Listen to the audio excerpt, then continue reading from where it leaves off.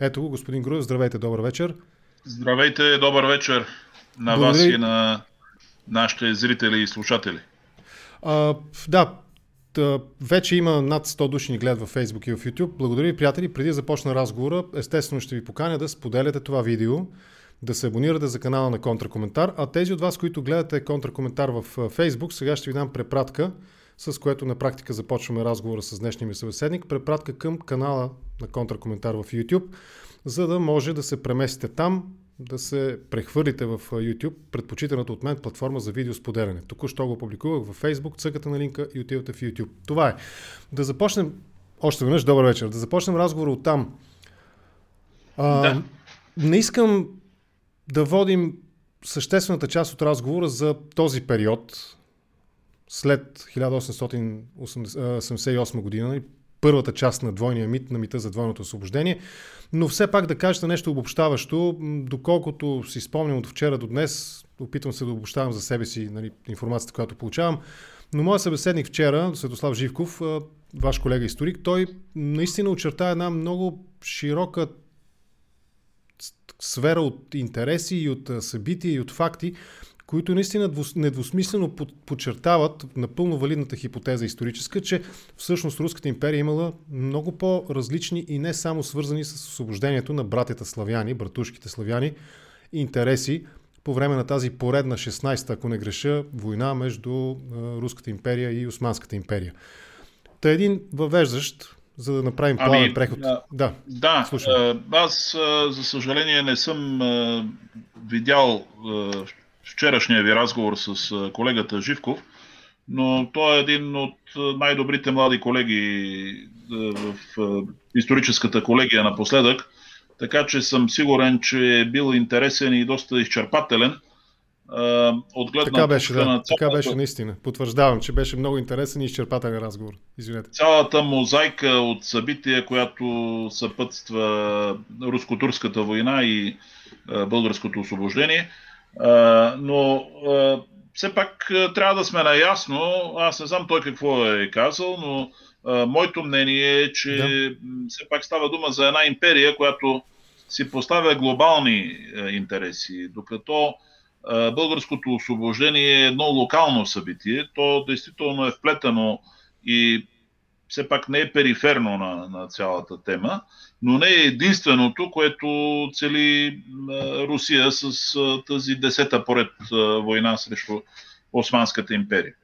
10-та, не 16-та, 10-та, моя грешка беше. Защо 10-та, съм само впечатление, че с 16, но както и да е, 10. Добре, до този момент, иначе те после вече воюват и Първата световна.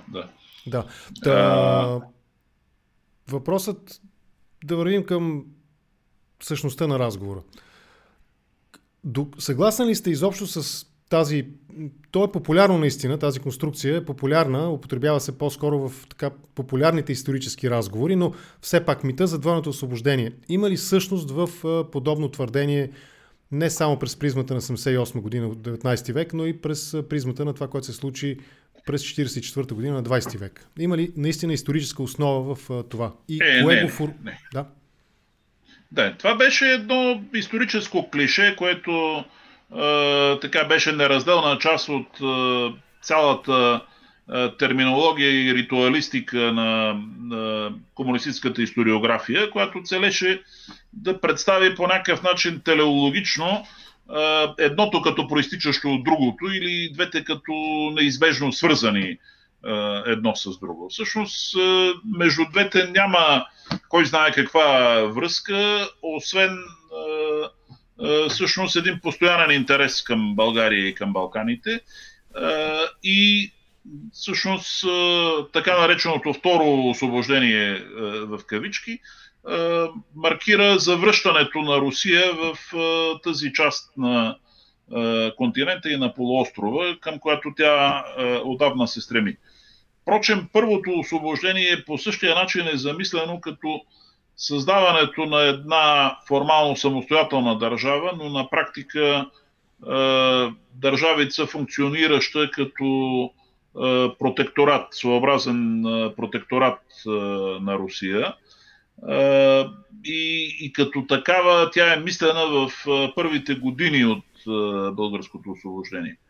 Едва след кризата от 1886 година и преврата, който фактически проруските среди организират срещу княз Александър I в България, тя тръгва по един самостоятелен път на развитие.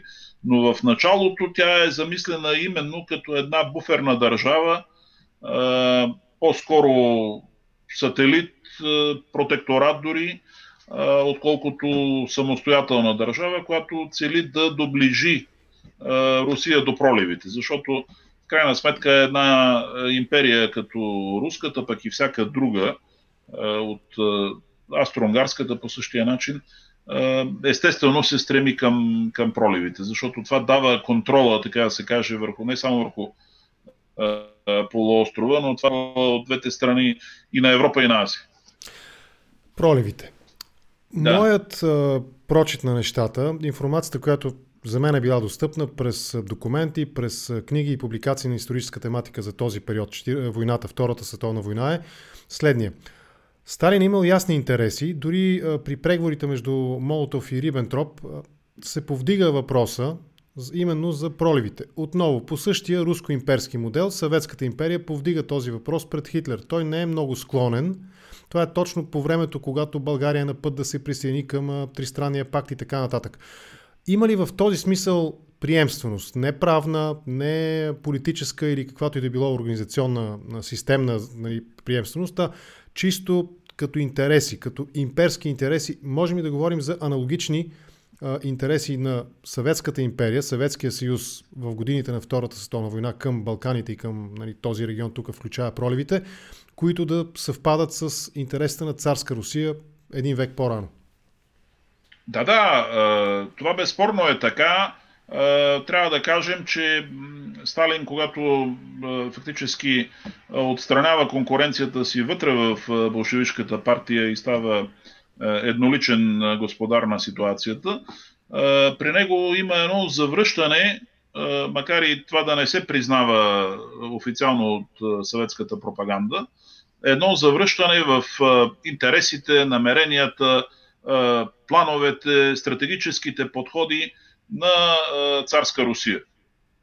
С други думи, ние имаме един отказ от така негласен, разбира се, от идеята на Ленин за всеобща революция. Значи, когато говорим за края на 30-те, началото на 40-те години, Сталин е прагматик, дълбок, цинично прагматичен всъщност в плановете и намеренията си. За него е ясно, че идеята за световната пролетарска революция вече е една утопия.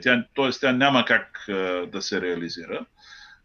Следователно, създаването съветската държава като един стожер, който трябва да изнася революция по целия свят, остава като така някакво програмно намерение, но вече е революция, която не се самопоражда от някакви вътрешни сили в останалите държави, а всъщност тя се изнася от самата Съветска империя. Това е фактически неговата стратегия на разширяване на Съветската империя. Разбира се, победата на Съветския съюз във войната му дава идеална възможност за всичко това. Но тоест, всъщност имаме Троцки вече е в немилост и идеята за световна революция сякаш е малко по-на заден план и тя започва... Троцки може би вече и на онзи свят, за времето, в което говорим. Говорим за края на 40-те и до началото на германо-съветската война. В случая негласно имаме изоставяне на тази теза за световната пролетарска революция и трансформирането и в така една откровенна експанзия, която включва вторично комунизиране на тези страни, в които вече в хода на войната влиза Червената армия. Да, точно това според мен е удобен момент да продължим разговор в една специфична посока. Историци и изкушени от историята руски автори, живи в момента, Примерно говоря за Марк Солонин, за дори Виктор Суворов, който наскоро имаше изяви в българските медии, в телевизия Европа даде интервю. Те застъпват една в много отношения съвпадаща теза за идеята на Сталин, на Съветския съюз тогава, да води всъщност наистина завоевателна война, именно като трансформация на тази идея за световна революция през, както и вие казвате, експанзионизъм и на практика овладяване и подчиняване на тези, тогава, ако е била до тогава буферна държава, сега България с ясната перспектива да стане верен сателит на Съветския съюз, нали, само години по-късно. В този смисъл, това вярно ли е, валидно ли е това твърдение, че всъщност през погледа на съветите техните действия на военния театър на Втората световна война в голяма степен са всъщност идея за завладяване на нови територии и за експанзия, както самия вие казвате. Да. Сталин няма илюзията на своите предшественици, че е възможно реализирането на една световна пролетарска революция чрез самопораждащи се движения отвътре в останалите страни. За него е ясно, че Съветската империя, за да оцелее, тя трябва да запази тази експанзионистична политика, което е всъщност връщане към старата стратегия и тактика на Руската империя от една страна, и от друга страна да създаде един такъв санитарен кордон от буферни държави, който да даде, така да се каже, сигурност, стратегическа дълбочина, ако щете, на съветите. Разбира се, това е идея, която кристализира постепенно със самия ход на бойните действия в Втората световна война. Но ние малко тук тръгнахме в друга посока, но така както разговорите на Техеранската конференция, след това в московската среща с Чърчил от октомври 1944 година, преди това през май 1944 година има една среща. От всички тези контакти с западните съюзници личи от една страна едно дълбоко непознаване на похватите и на приемите на руската дипломация, наследено вече от съветската, от една страна, и от друга страна една безпомощност да се противопоставят на нещо, което се случва така буквално пред очите им, как фактически те започват да говорят за възстановяване на парламентарна демокрация в страни, освободени от нацистската окупация, но просто буквално пред очите им става ясно, че това не е възможно, защото нацистската окупация се заменя всъщност със съветска такава и тези страни много бързо се болшевизират, се комунизират. Добре. Да. Още малко, преди да стигнем съвсем до периода след 1944 година, веднага след 9 септември, доколкото и да е трудно да обобщим 2 десетилетия, но все пак ми се струва, че трябва да направим някакъв поне частичен обзор на нещата през 20-те и 30-те години на миналия век вече. Поведението на Българската комунистическа партия, с каквито имена да е била тогава, тесни социалисти, работническа партия, в скоби комунисти и така нататък, с всичките и възможни наименования, през които преминава, може ли да се обобщи каква е била връзката с Комунистическата партия на Съветския съюз? Имало ли е у нас някакво влияние, да го кажем така, и в какво се изразява то, ако е имало? Не, със сигурност комунистическите идеи имат сериозна почва в междувоенния период. Не случайно България е една от малкото страни, където комунистите успяват все пак да направят нещо като опит за въстание през 23-та година. Един изключително кървав терористичен акт през 25-та. След това чак до 40-та година, когато Съветския съюз прави предложение за сключването на договор за ненападение, организират една Соболева акция, нали, която изненадва и властите с мащабите си. Тоест, не можем да кажем изцяло, че комунистическата партия е така маргинална и безсилна. Да я сравним, да кажем, с комунистическата партия на Румъния или на, кое да кажем, нали, на Югославия дори. Обратно, в България имаме една действително не многочислена, но изключително добре организирана и мотивирана комунистическа партия, която е абсолютно верен войн на Кремъл. Не случайно, нали, партията е учредител на Третия интернационал. Това е така наречения комунистически интернационал, който Ленин създава през 1919 година, който е замислен по самия си замисъл. Коминтерна всъщност трябва да представлява световна комунистическа партия. В този смисъл съставляващите го национални комунистически партии, те нямат организационна и оперативна самостоятелност. Те разглеждат себе си като секции на комунистическия интернационал. И в случая с българските комунисти това влиза и в тяхното наименование. Българска комунистическа партия, скоби тесни социалисти, още една скоба, секция на комунистическия интернационал.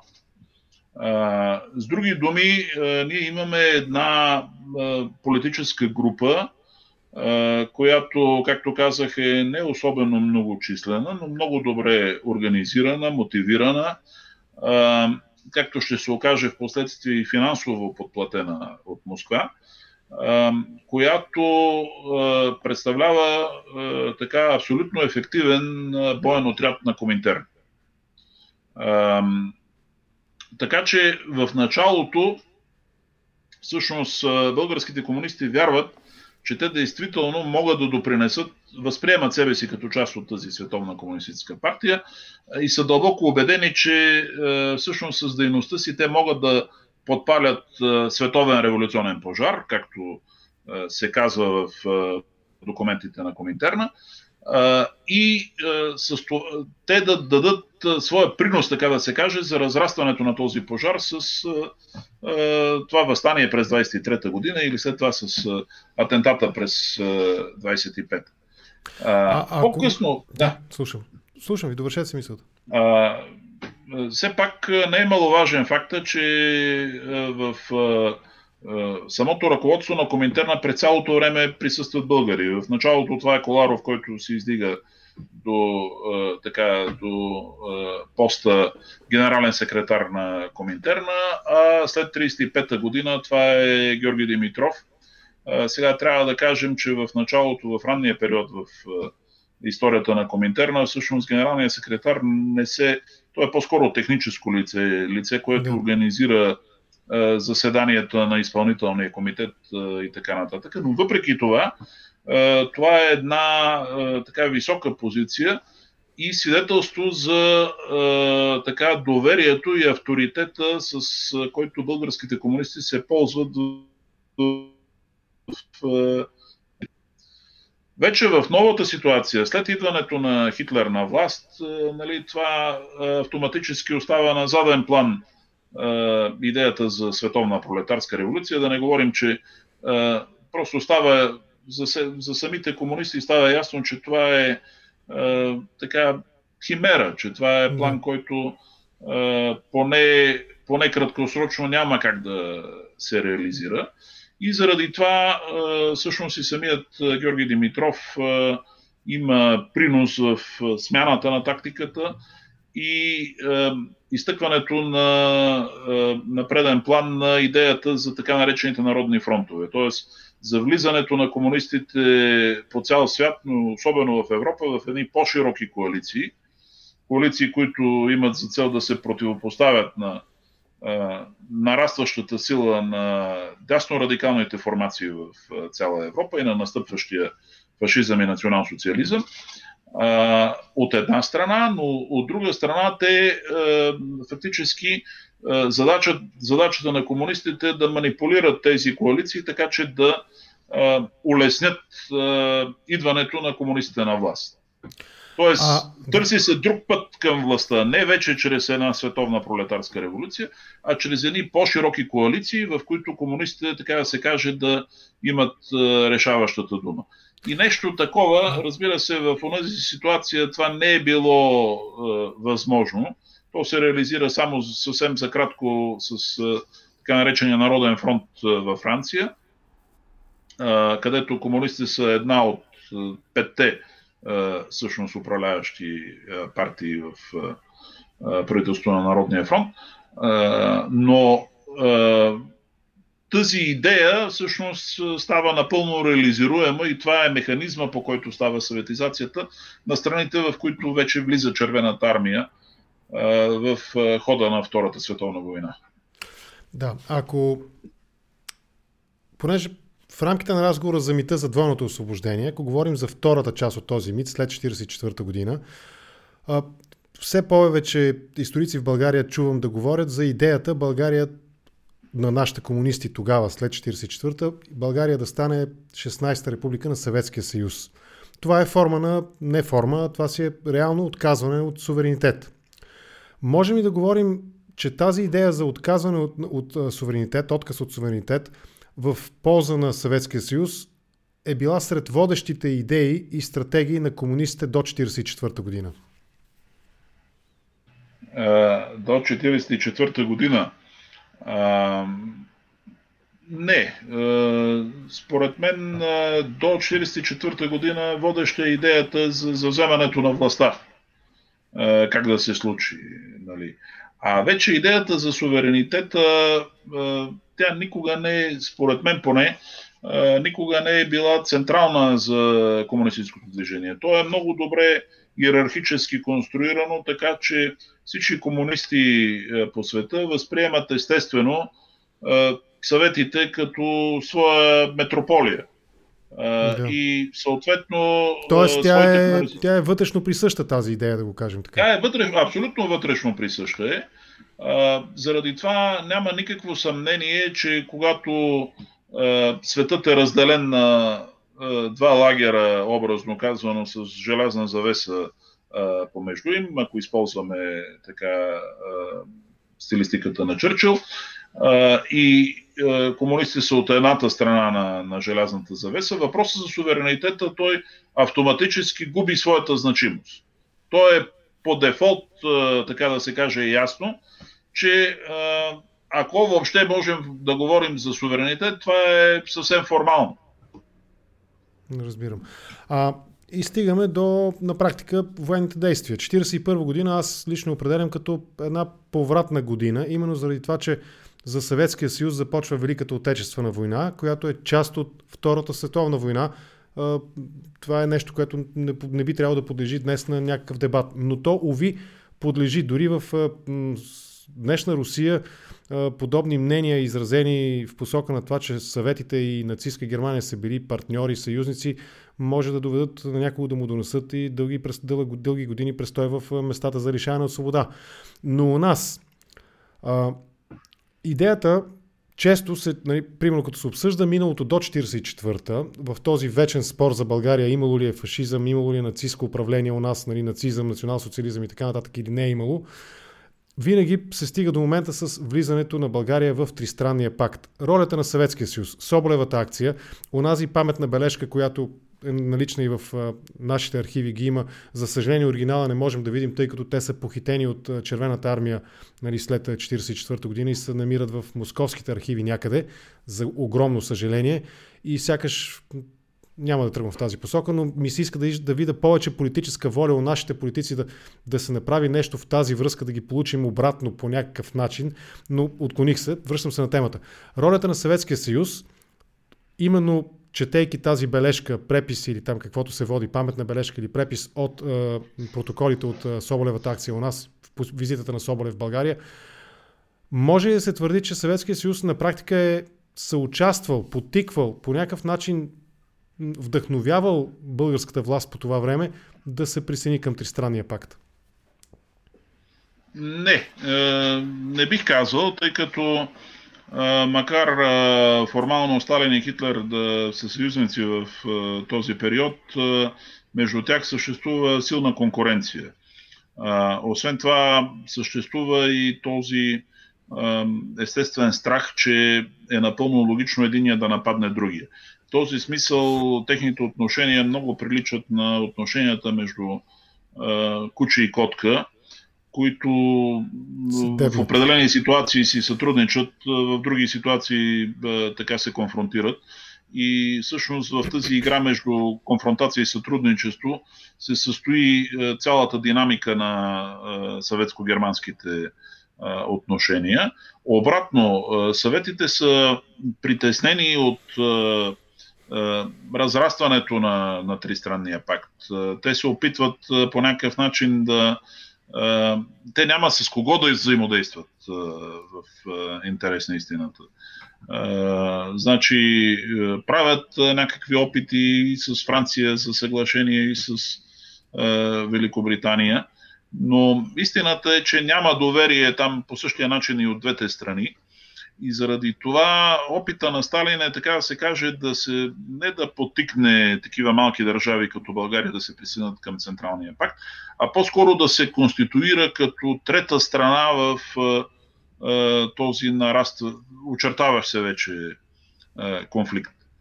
Заради това е и тази инициатива на Аркадий Соболев, това е секретаря на Съветското външно министерство, който пристига през ноември 1940 година в България. Да обясним се пак на нашите зрители за какво става дума.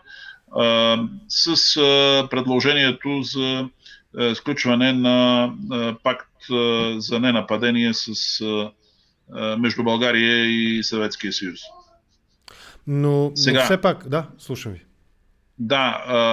България вече обаче е видяла какво се случва с трите балтийски държави, които по същия начин са принудени да сключат такива пактове за ненападение със съветите и месеци преди това са всъщност погълнати от съветите. Тоест алтернативата е съвсем близка и съвсем позната.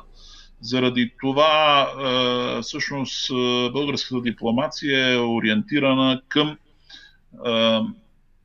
първо минимизиране на ефекта от цялото това посещение на Соболев в България и второ така представянето на един дипломатичен, вежлив отказ от нещо подобно, мотивирайки се именно с аргументацията, че по същия начин тя е канена и в Тристранния пакт, но на този етап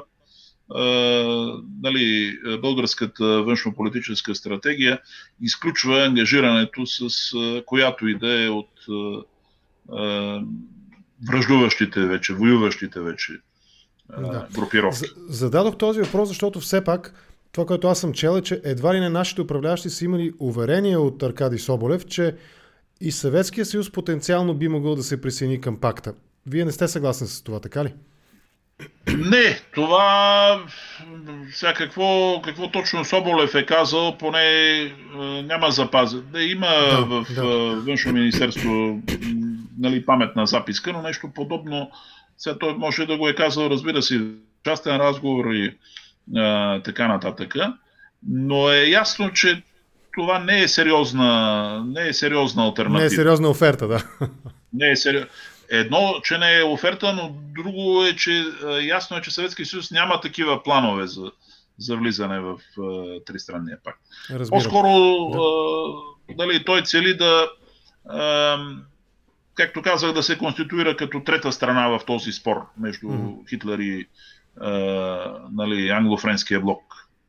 А на какво се дължи, пак според популярните исторически коментари, анализи и публицистика в тази сфера, на какво се дължи факта? Тук, между другото, аз стъпвам и върху мемуарни книги на много високо поставени комунисти по това време, че самата Българска комунистическа партия е подкрепяла идеята за влизане на България в пакта, Тристранния пакт, И всъщност, отново моя прочит на нещата е, че тяхното настроение и мнение и оценка на тази опция се променя на практика на 22 юни 1941 година, когато между двамата тогавашни съюзници, нацистите и съветите, започва пряк военен конфликт.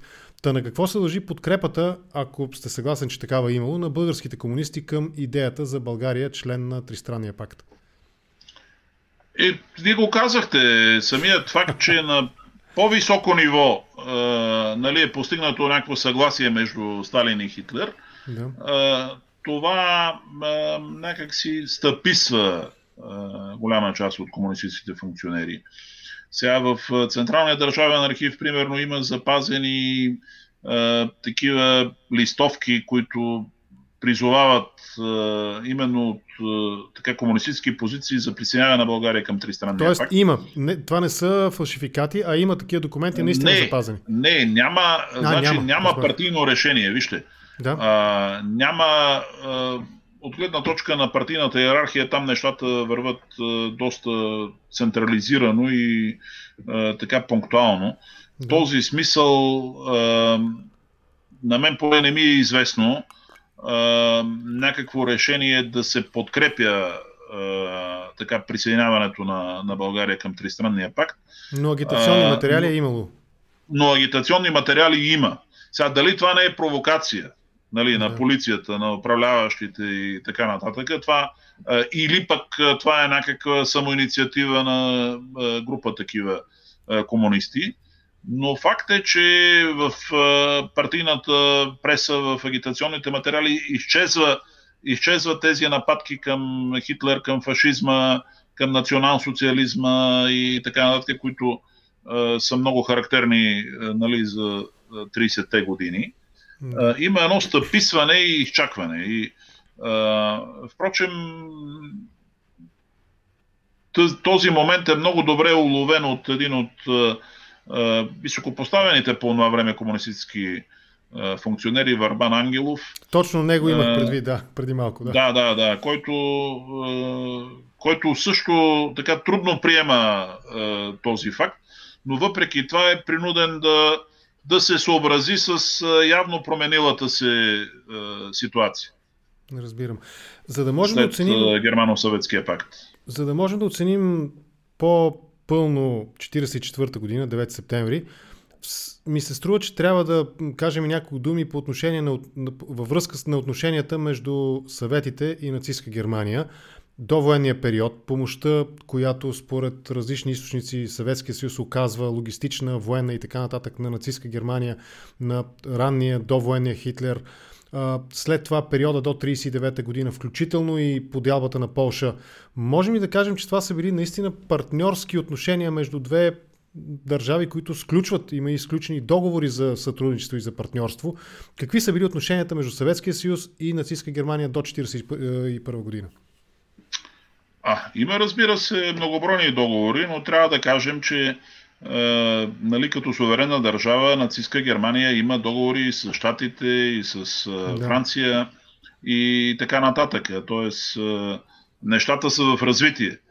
Но факт е, че грандоманските планове на Хитлер за световно господство няма как да бъдат реализирани без суровинната база, която Съветския съюз предоставя. Хитлер и германската дипломация много добре си дават сметка за това. И заради това и търговските договори, които се сключват между тях, са всъщност за стокообмен и за една такава почти колониална структура на търговските им отношения, т.е. размяната на суровини срещу техника, срещу готова продукция. Така че съоръжаването всъщност на съветите с техника, с технологии, въобще с техническото преустройство на съветската индустрия е свързано без съмнение с нацистска Германия. Но техните отношения, аз не мисля, че въобще в никакъв момент те не са константни, първо, те еволюират във времето, но в нито един момент те не са се характеризирали с искреност и с дълбочина. Просто това е взаимодействие, продиктувано от интереса и от страха. И в тези логично ли е, не, ами нека така да го знам въпроса.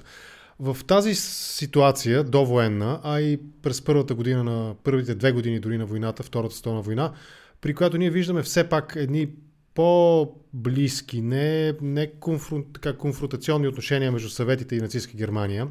Имаме тези заявки от страна на, макар и може би не много ясно формулирани от страна на Съветския съюз, през, да речем, Соболевата акция у нас, а именно дистанция, по-скоро дистанция, което пък предполага възможността за България да е в по-близки отношения с нацистска Германия. Всъщност, може да се каже, че на практика ние сме били в безизходица, в голяма степен в безизходица, именно следвайки логиката на събитията през това време, историческите събития през това време, и на практика сме изтеглили къста клечка, да го кажем така, сключвайки този пакт, сключвайки договора, присъединявайки се към тристранния пакт. Тоест, имали ли са избор нашите политици 1941 година? Да. Ами, да, това е един от спорните моменти в... Още тогава, всъщност, при акта на сключването му, пък и днес от дистанция на времето в историографията има различни тези, но така, моето мнение е, че общо взето България няма избор.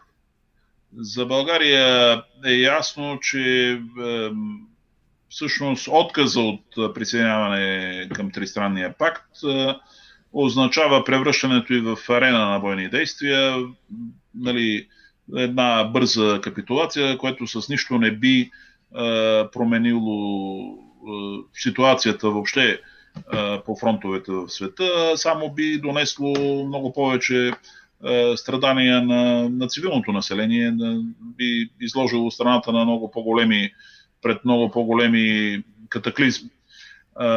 Така че, може би за разлика от Първата световна война, когато пред България действително са свободни и трите опции, и присъединяване към централните сили, което всъщност България прави, и присъединяване към Антантата, и запазването на неутралитет към 1915 година, то към 1941 година това не е възможно. България няма ресурсите, няма потенциала за един отказ, нали, да предостави територията си на Хитлер, който всъщност така планира вече акция срещу Гърция, операцията Марит. И ако наистина сме били в състояние на изтеглили късата клечка, с което аз в голяма степен съм съгласен, 1944 година идва, тогава има едни много трескава дипломация, военна дипломация, да го кажем така, на царство България осъществява. Това хаотично нещо ли е било под принудени от обстоятелствата, че съветите идват през Дунава, Германия не е ясно какво ще става, войната върви към своята развръзка, естествено вече може би се вижда дори, края на войната се вижда дори с разгрома на нацистите. Или пък това е било систематично дипломатическо усилие на България през целия период на Втората световна война? Това, което имам предвид да довършим мисълта си, извинявайте, да. Опита наистина да вземе неутрална позиция, излизането на България от тристранния пакт, на практика съветите ни обявяват война на нас, тогава, няколко дена преди навлизането, инвазията и окупацията последвалата. Да, систематична ли е била действията са били тогава или са били хаотични наистина в последните 2-3 месеца, там август и септември? Да, вижте, по-скоро според мен става дума за хаотични и панически действия. Да. Верно е, че те се активизират 1944 година, всъщност още от 1943-та, още преди смъртта на цар Борис, се правят опити за контакти с американците. В Швейцария бившият премиер Кюсе Иванов посредничи. Да. Има една мисия на един американски полковник, който е пратеник на това, което всъщност след това ще се превърне в ЦРУ Алан Дълес, не на самия Дълес. Дълес е в Швейцария, но човекът, който праща тук на Балканите, всъщност Донован, е именно директен негов представител. Тоест имаме сондажи още от 1943 година, но това, което липсва през 1944 година у управляващите, е решителност.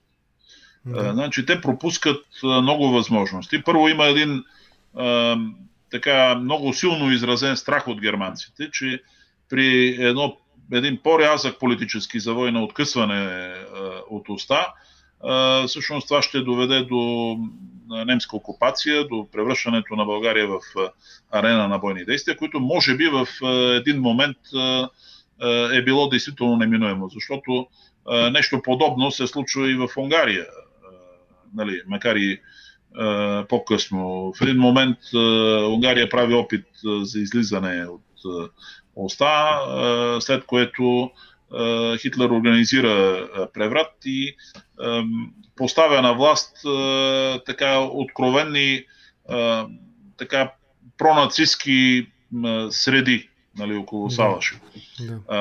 Страхът управляващи, че нещо подобно би се случило и в България, е много силно изразен и това общо взето парализира изработването на някаква по-системна стратегия и една по-твърда все пак позиция на вървене в тази посока. Разбира се, аз не мисля, че дори да се беше стигнало до някакво откъсване от тристранния пакт с цената, да кажем, на кръвопролитие вътре в територията на България, в последна сметка съдбата на страната щеше да бъде друга, т.е. че щеше да бъде избегнат повода за съветска окупация на страната. Да, стигаме точно. Защото? Защото и други страни, които беха окупирани от нацистите, като Чехословакия, и така да се каже... Не ги спаси от съдбата. Това не ги спаси по никакъв начин. Разбирам ви. И стигаме до 5-6 септември, обявява се война, нали, съветите вече са на Дунава, форсират го, преминават, тръгват към София. Българските военни части... Те тръгват обаче малко по-късно, значи тръгват на 8 септември, така да се каже, прекрачват българските граници. Аз съм предвид, войната е обявена на 5 септември. Акта на обявяването на войната е от 5, да. И това някак си подвежда комунистите, които нали, планират извършването на преврат в София. Първоначално нали, идеята е властта да бъде завзета на 7 срещу 8 септември. Да. След това обаче се оказва, че Червената армия така пуска листовки и така нататък, но се прегрупира, все още не навлиза фактически на територията на България и това принуждава щаба на преврата, това е главният щаб на НОВА, Народно-освободителната въстаническа армия, както се назовава, да отложи преврата за нощта на 8 срещу 9 септември, когато вече има нали, сигурни индикации, че ще започне съветското настъпление на българска територия. И те влизат, 8 срещу 9, влизат, тръгват към София. И какво се случва? Освобождават ли ни или започва процес на окупация? Това, което аз съм чел, нали, задавам въпрос, на който частично знам отговора, но аз съм чел в международните документи, на практика съветската армия, червената тогава, е окупационна. Тя не ни освобождава в смисъл, в който освобождава, да речем, други европейски държави, минавайки, биейки се с нацистите и сласвайки. Това в самото съглашение. Вижте, в самото съглашение за примирие, което България подписва с страните победителки, така нареченото Московско примирие от 28 октомври 1944 година. Там именно се говори за окупация на страната. Така че това е коректният термин от гледна точка на фактическата ситуация, чисто международно правно. А има ли са някакъв глас тук в процесите след 9 септември 1944 съюзниците? Тази съюзническата комисия, контролна комисия, която у нас Това, което аз знам, е, че те на практика са били безгласни свидетели на това, което се случва. Значи те са абсолютни фигуранти. Да. Те са абсолютни фигуранти в тази комисия, до степен такава, че те нямат право дори да напускат София без съгласието на председателя на Съюзната контролна комисия. Формално това е маршал Толбухин, но Толбухин по това време предпочита да резидира във Виена. Така че тук от негово име е първият заместник председател на комисията, генерал Сергей Бирюзов. Така че без подписа на Бирюзов, всъщност британски и американския представител, както военните, така и политическите лица към техната мисия, нямат въобще право да напускат София. Да. Разбира се, това е договорено в обратно съотношение, нали, на статута, който имат съветските представители, да кажем, в Италия, където ситуацията е обратна. Да. Така че всъщност говорим за една фактическа ситуация, която е официализирана вече с тази придобила вече банално ситуация с салфетките, с процентното разпределение. Понеже някой го коментира, видях, че някой го извади като въпрос, нали, в чата. Моята оценка е такава. Всъщност, това процентно споразумение, тази прословута салфетка, нали, Чърчил и Сталин, да. Всъщност, моето разбиране е, че Чърчил не дава 75% на съветите на Сталин, а откопчва 25%. От вече предварително създадения, съществуващ, може би в главата или на колективния разум на съветските, нали, генерали, план за България, Чърчил всъщност на практика успява да откопчи и то, де-факто, той не ги откопча, защото и вие го казвате, нали, техните представители са били под ключ тук и дори София не са могли да напуснат, нали, без съгласието на съветския военен тук офицер, нали, генерала, който е бил тук.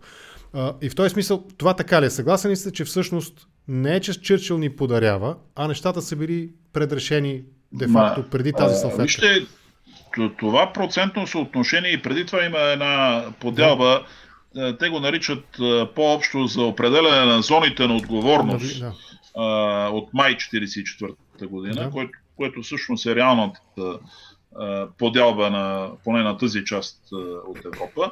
За пореден път показва това, което и в началото казах, въобще неспособността на Запада да проумее нали, движещите сили и механизмите на действие на Сталин. На империята на злото, както ще я наречат по-късно. Това, защото навсякъде, където влиза Червената армия, няма проценти, то става 100%. И точно в това се състои абсурдността на ситуацията. Между прочим, на български съвсем наскоро университетското издателство на Софийския университет преведе всъщност една много важна книга на Чарлз Болан. Чарлз Болан е всъщност бивш американски посланник в Съветския съюз, но преди това има една дълга кариера на дипломат от 29-та година. Участва в конференциите и в Техеран, и в Ялта, и в Потсдам. И там именно, ако човек прочете тази книга, ще види цялата наивност от една страна на Рузвелт, пък и на Чърчил. Не знам дали го казахте, може би не го чух аз, ако да кажете заглавието на книгата. Заглавието на книгата Свидетел на историята се. Свидетел на историята, добре. Аз лично ще я потърся за себе. Съжалявам, че нямам тук, не мога да открия в момента, за да я покажа, но е една много важна за мен книга, която така на свидетел от първо лице в голямата политика. И всъщност самият Болан признава тяхното безсилие въобще да се противопоставят на това, което се случва. Значи те се срещат, договарят такива неща, руснаците непрекъснато не ги спазват, но те нямат инструмент, с който да ги накарат да ги спазват. Да. И в този смисъл това процентно тази гротесна сцена с салфетките е още едно свидетелство, че те се опитват по някакъв начин да гарантират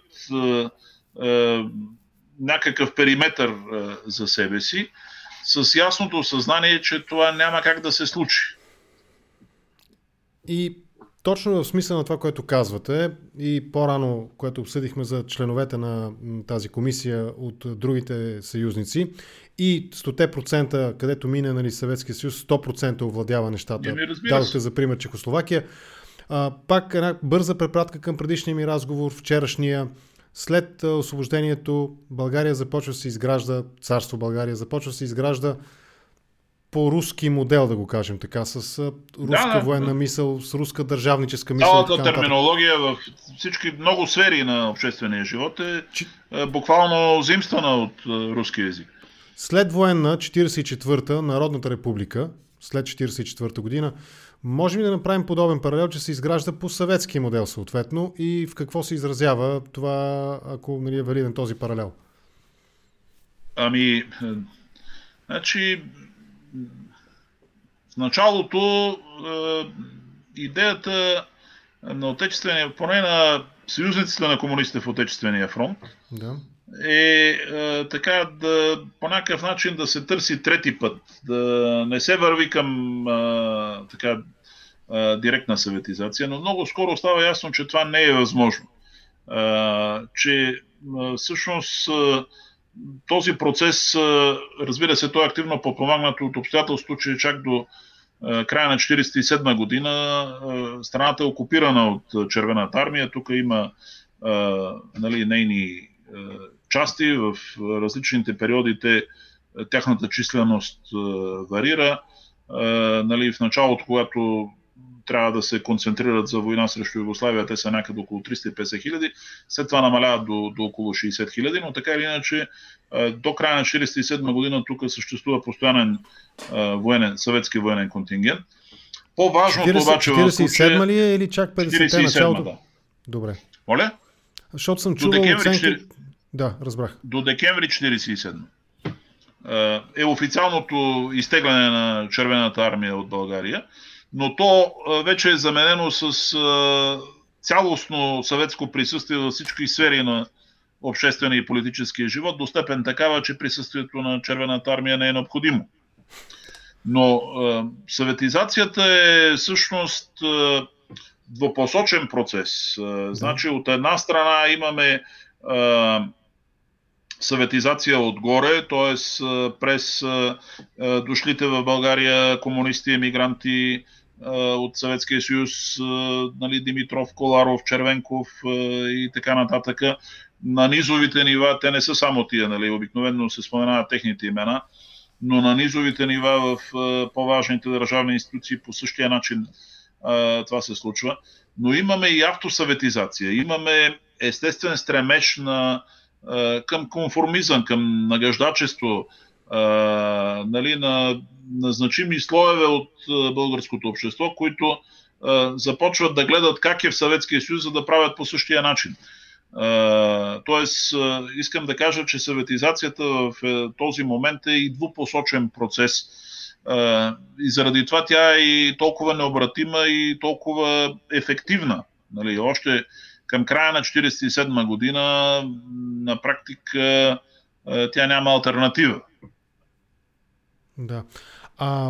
Тъй като каза, че до към 1947 все пак опозицията по някакъв начин или участниците в Отечествения фронт се опитвали да насочат България сякаш по трети път, каква е ролята на червения терор, който започва след 1944, след септември, особено първите няколко месеца, това, което аз съм чел, че е бил наистина много мащабен.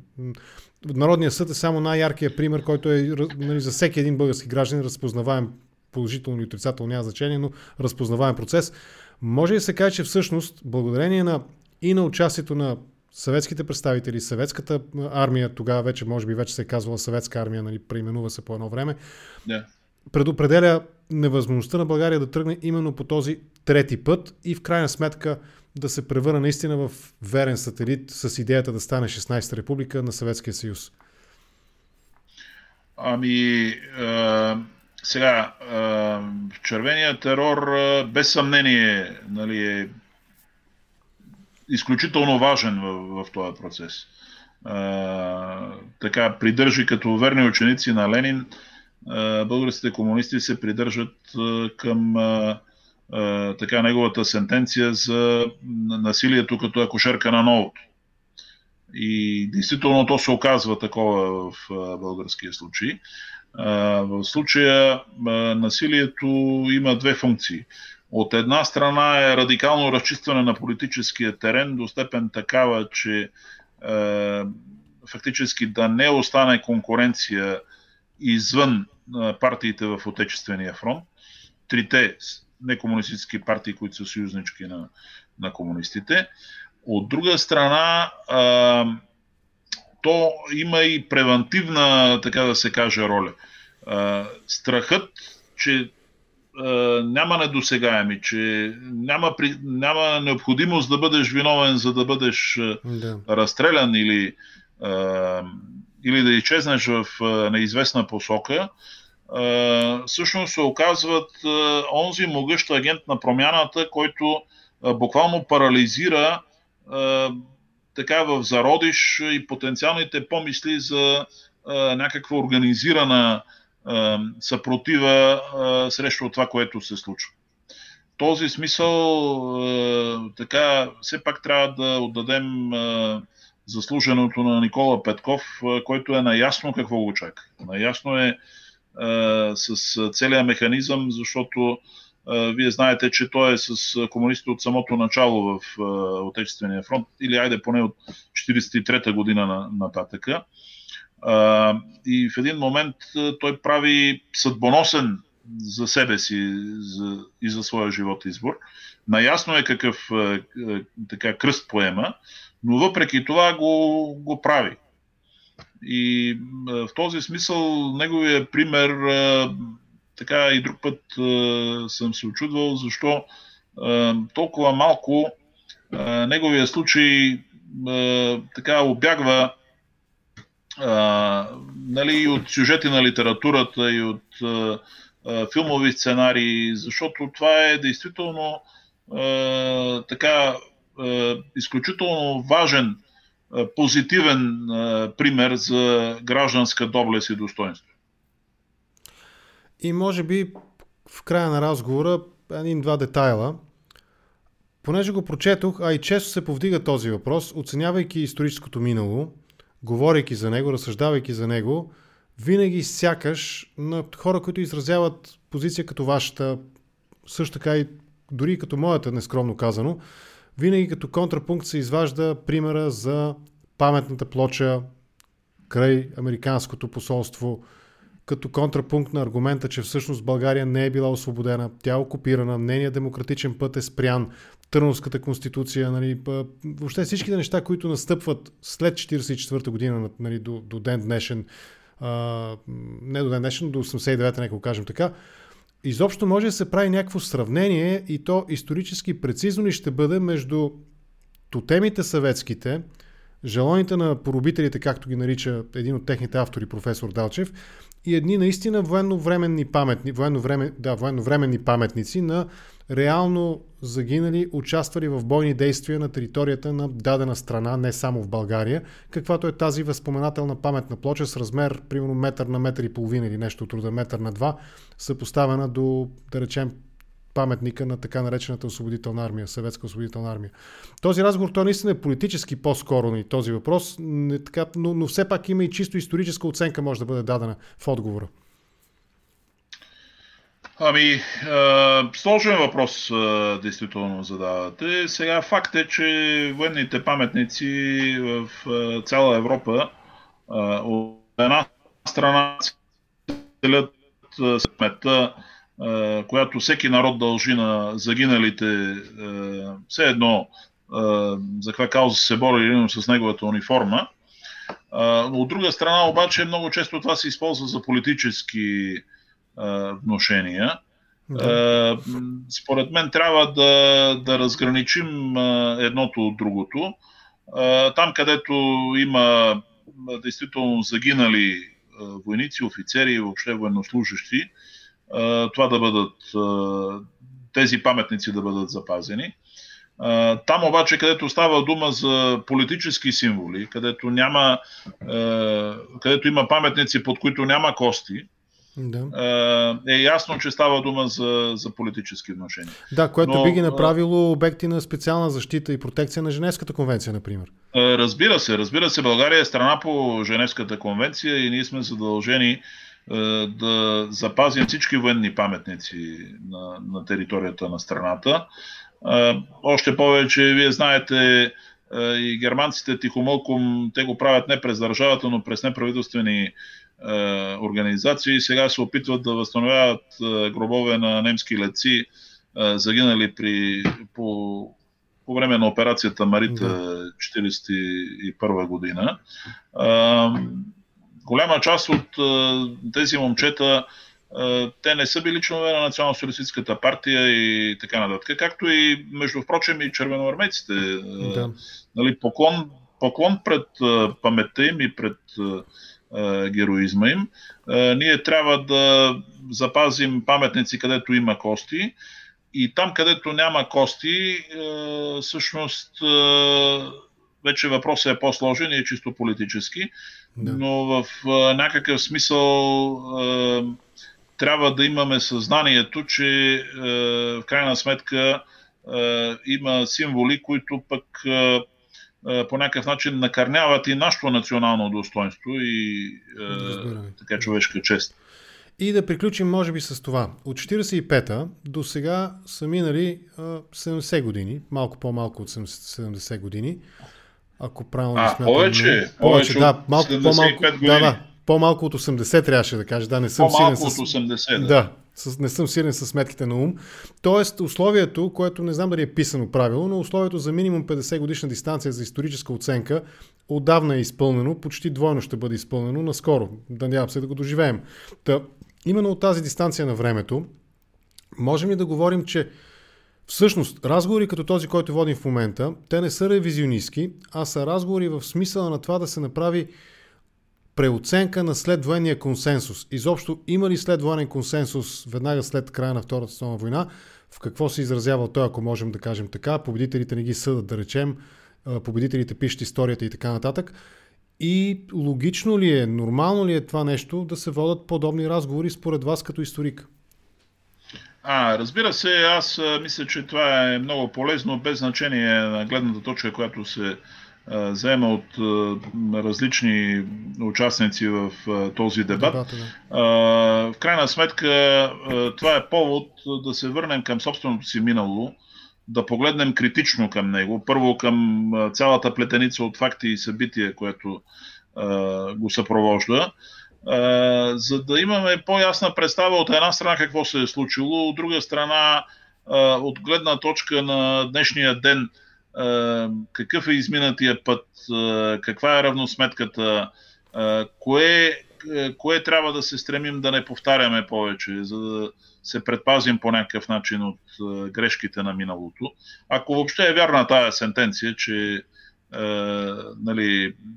историята е учителка на народите. С какво би ни помогнало днес една оценка на доста отдавна отминали вече събития? Какъв е урока, който можем днес да научим, да го кажем така, да извлечем от разговор за случилото се през 1944 година? Може би с една надежда това, което се е случило, никога повече да не се повтаря. Защото само по себе си то е достатъчно травматично. А има ли такъв риск? Живеем в 21 век, в рамките на Европейския съюз. Изобщо риск от възобновяване на диктатури от рода на съветската или нацистката, съществува ли реално такъв риск? Разбира се, аз така много харесвам мисъл на Роналд Рейган, че за свободата трябва да се воюва непрекъснато и трябва да помним, че не свободата е само на едно поколение от нас. Перифразирам малко, но смисъла е този. И началото, уводните ми думи, Кимон Георгиев 1, Кимон Георгиев 2, наистина ли е така или ми се струва, че днешните част от доминиращите политически възгледи на практика едните са реминисценция, сантимент някакъв към периода Кимон Георгиев 1, нали, срещу партиите, срещу демокрацията, за силната власт, еднолична едва ли не. И това, което пък имаме след това, Кимон Георгиев 2, след 1944 година. Този леко ироничен от моя страна опит, нали, да обобща тези периоди, валидно ли е такова наблюдение днес изобщо според вас? Не, схващам иронията, но всъщност трябва да кажем, че така Кимон Георгиев 1 и Кимон Георгиев 2 не би трябвало да се разглеждат като алтернативи. Те са едно и също, двете страни на една и съща монета. Ще отворя една скоба. Умишлено изпускам първия му преврат. Нали? Говорим за 34-та и 44-та година. Да. Ако имате предвид 9 юни, той там е все пак по-третостепенно действащо лице. Но е, как да го кажа, част от събитията. Да, със сигурност. Да. Ами, така, не, хубаво е да се познава, включително и през така биографичните траектории и трансформации на този човек, да се познава този тип политическо поведение, то да бъде идентифицирано и да може все пак да се стараем да се дистанцираме по някакъв начин от него. Няма как да се дистанцираме без да го познаваме. Това беше въпросът ми. Този тип политическо поведение и мислене, той ли е... Не, той е вечно. Рейган... Той е, ако щете, имало го и преди Кимон Георгиев и след него ще го има. Може би при него той се е превърнал по някакъв начин в нарицателно, в метафора.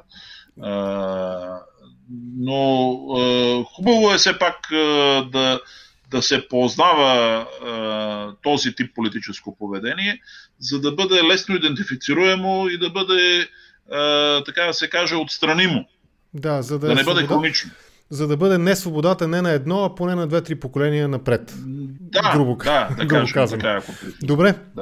Добре, да приключим тук разговора. 1 час и 2-3 минути, 5 минути разговаряме с вас.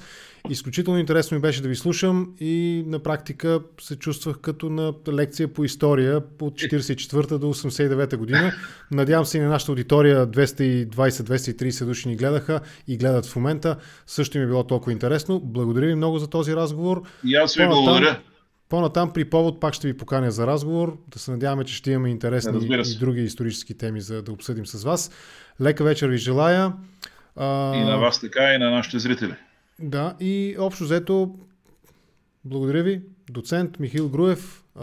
В началото казах директор, всъщност вие сте председател на Държавна агенция Архиви.